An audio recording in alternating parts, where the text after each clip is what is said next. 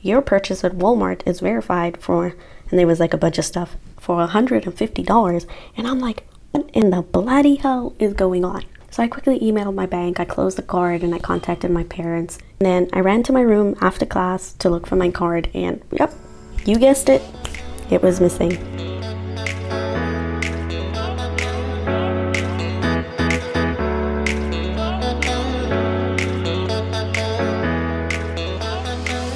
Welcome, and you're listening to The Weekly Tea with Sid. It's almost the end of July, and for many, that means going back to school. For others, that means they're halfway done with the school year. And that's definitely the case from where I'm from. I was born and raised in a beautiful southern African country called Zimbabwe, which is actually a former British colony. And the reason I'm saying this is because the school system is much different to that, say, of the United States or Germany, which are two countries that I've also lived in. And if you're thinking Harry Potter, you're kind of on the same track, but without the magic. We do the houses, we do the prefix. It's exactly the same. We do the uniforms. And so our school year actually starts in January and ends in early December. And we have 3 terms. Yes, call the semesters terms. It's a little different. And each term is actually 3 months with a long weekend break in between, which we call half term. And so, students would usually get like a Friday and Monday off. And if you're like me, your childhood was probably spent participating in a competitive sport, then those half-term weekends were definitely spent at some type of sporting event. My family would usually say it was always at my swimming galas, but I kind of remember that narrative a little differently.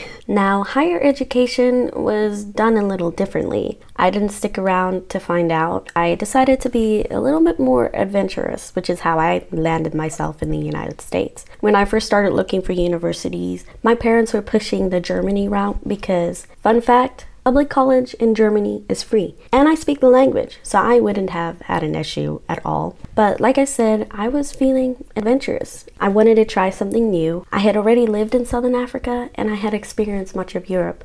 I wanted to do something new. And so it was either Asia, South America, or North America. And honestly, ladies and gentlemen, travel tip number 3. One way to travel the world, which is just a little less expensive, is through education.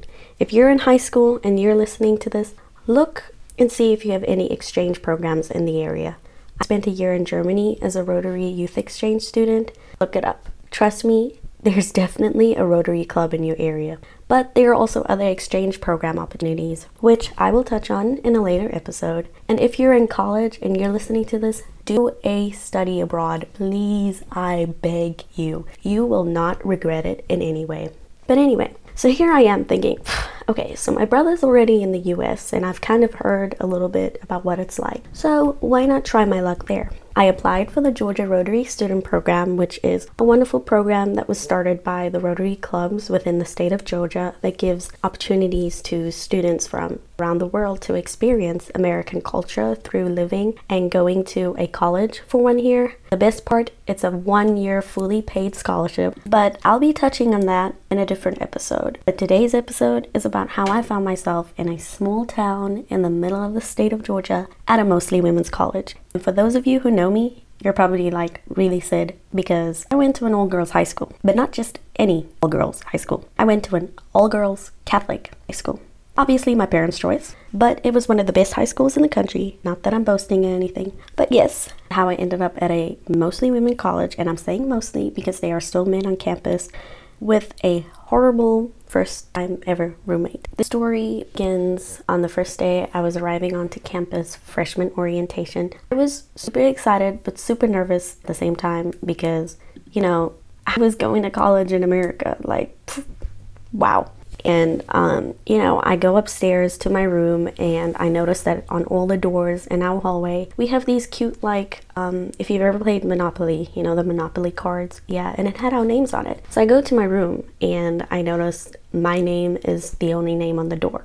I'm starting to panic a little because I'm like, oh my gosh, I'm not going to have a roommate. Well, then later on throughout the day, somebody comes and I find out that I do have a roommate. Yay! I had a roommate and she was American. Tip number 2 for the day, and this is for my international students. It's great to have a roommate who's an international student as well because, they understand everything you're going through, but And this is from experience. The quickest way to learn about a culture or to integrate into a community is to become friends with the locals. And one of the quickest ways of doing that is getting a local roommate. And so when I found out my roommate was American, I was stoked because I knew that I was really going to get that American experience. So life went on, school started, things were great for like a month. Then things started to get a little weird. And hear me out. We're in college and I have nothing wrong with another person bringing over their significant other, but her boyfriend started coming over even during the week, which is where I draw the line. Because, you're going to classes, you're trying to focus on your schoolwork and all of that. And at one point, he was there longer than a week. And I ended up dealing with this kind of internally, I didn't know what to do. Granted, I could have always gone to tell somebody, but I was kind of scared, You know what I mean?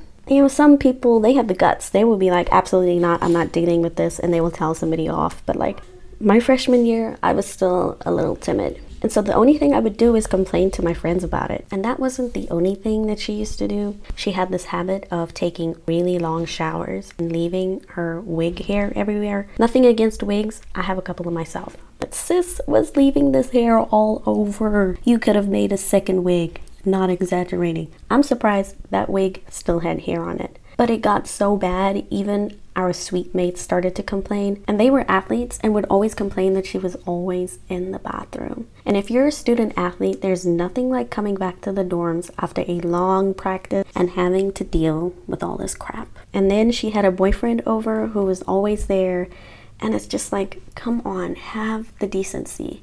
And the issue with that was we had agreed that we would not lock the bathroom doors because we would always forget to unlock it. And so if you kind of see where this is going, there's a male in the dorms, you don't lock bathroom doors and stuff like that. Accidents happen. And if you don't see what's wrong with that, then eventually the week before finals, I had my final straw. And I was looking to see if there were any other rooms available. And one of my friends was like, yeah, I just had somebody move out. Do you want a room with me? And I took it. I took advantage of that as soon as I could because boy, I was tired. I was tired. This story really gets super juicy about a month into my college career. I had just come back spending the weekend off of campus and, I had trusted my roommate and just put my stuff away and went on with my life. The next day, I'm in psychology class and I'm checking my emails. I noticed some emails from my bank account from back home for a couple of purchases. I'm like, I've never used that account because you're using an international card. Sometimes the fees can be super expensive. And so I opened the email and it's like, your purchase is verified for a $70 name necklace and your purchase at Walmart is verified for, and there was like a bunch of stuff for $150. And I'm like, what in the bloody hell is going on? So I quickly emailed my bank, I closed the card and I contacted my parents. And then I ran to my room after class to look for my card and yep, you guessed it. It was missing. Not just my card, my whole wallet that had my ID, a couple of gift cards, all that jazz. And my first thought was, oh my goodness, I lost it. It would have never crossed my mind that somebody had actually stolen it. And so I told my roommate and she helped me look for it.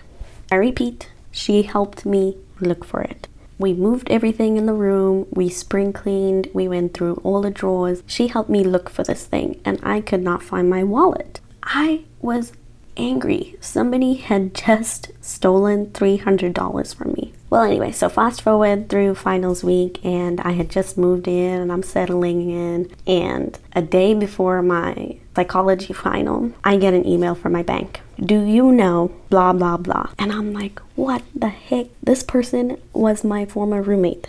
I was reeling. I have never felt such strong emotions in my entire life. I was angry.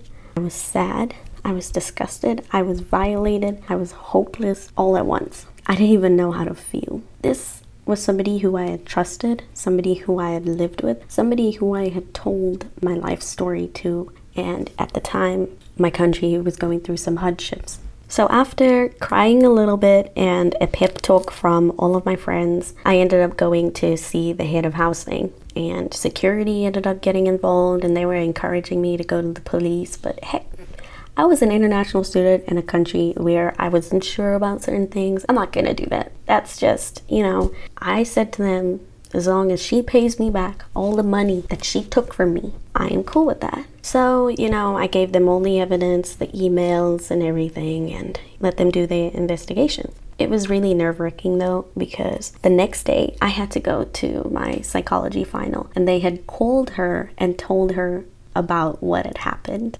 I was so anxious and scared. I was literally shaking as I got into my psychology final. And hey, I'm a 4'9" student on a visa. I was not about to be fighting anyone. And the thing is, from my previous experiences with her that I've seen when she had conflicts with other students, she looked like she could fight. And like I said, I was not about to be fighting. But my professor was really understanding, and I had told her my story, and she helped me sit somewhere where I wouldn't even see her coming in and all of that. But anyway, fast forward, winter break happens. It was great. Christmas was awesome. I had a happy, great time. Well, I come back to school and I don't hear anything from the schools. I'm freaking out because she's there, and I was so scared to go anywhere by myself. Shout out to my homies, because they were really there with me. Every time I needed to go to class, they would walk with me. If I needed to go to the little kiosk, they would walk with me. Whenever I needed to go to training, they would walk with me. It was bad. I don't even know why I was so scared. 3 weeks after school started back up in the spring semester, I get a call from the school, and they said, she's here, she's confessed and everything. We sorted out everything. She would like to give you back your money. So I was like, dope. And they told me, you don't need to see her. She can give it to us and we'll give it to you. And I said, no, I want to see her, because I want to sit in front of her and I want to ask her why. So I marched my 4'9" self up there. I was more like, I shuffled, because I was scared. I really wanted to see why she would do this to me. I go in there and I sit in front of her and I asked her why. I said, why?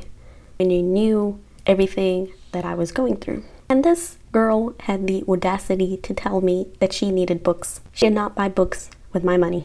I had the receipts. She bought a necklace for her boyfriend that cost $70, and bought a bunch of makeup and a laptop charger. She did not need any books. And you know what? I'm the type of person, if you came to me, even if I don't have much, and you're like, okay, Sid. You're like, Sid, oh my God, I'm in a sticky situation, but I can really use some money. I will give it to you. It's just how I was raised. I was raised to be helpful, especially to the people that I am friends with, people I care about. Well, anyway, I got my money.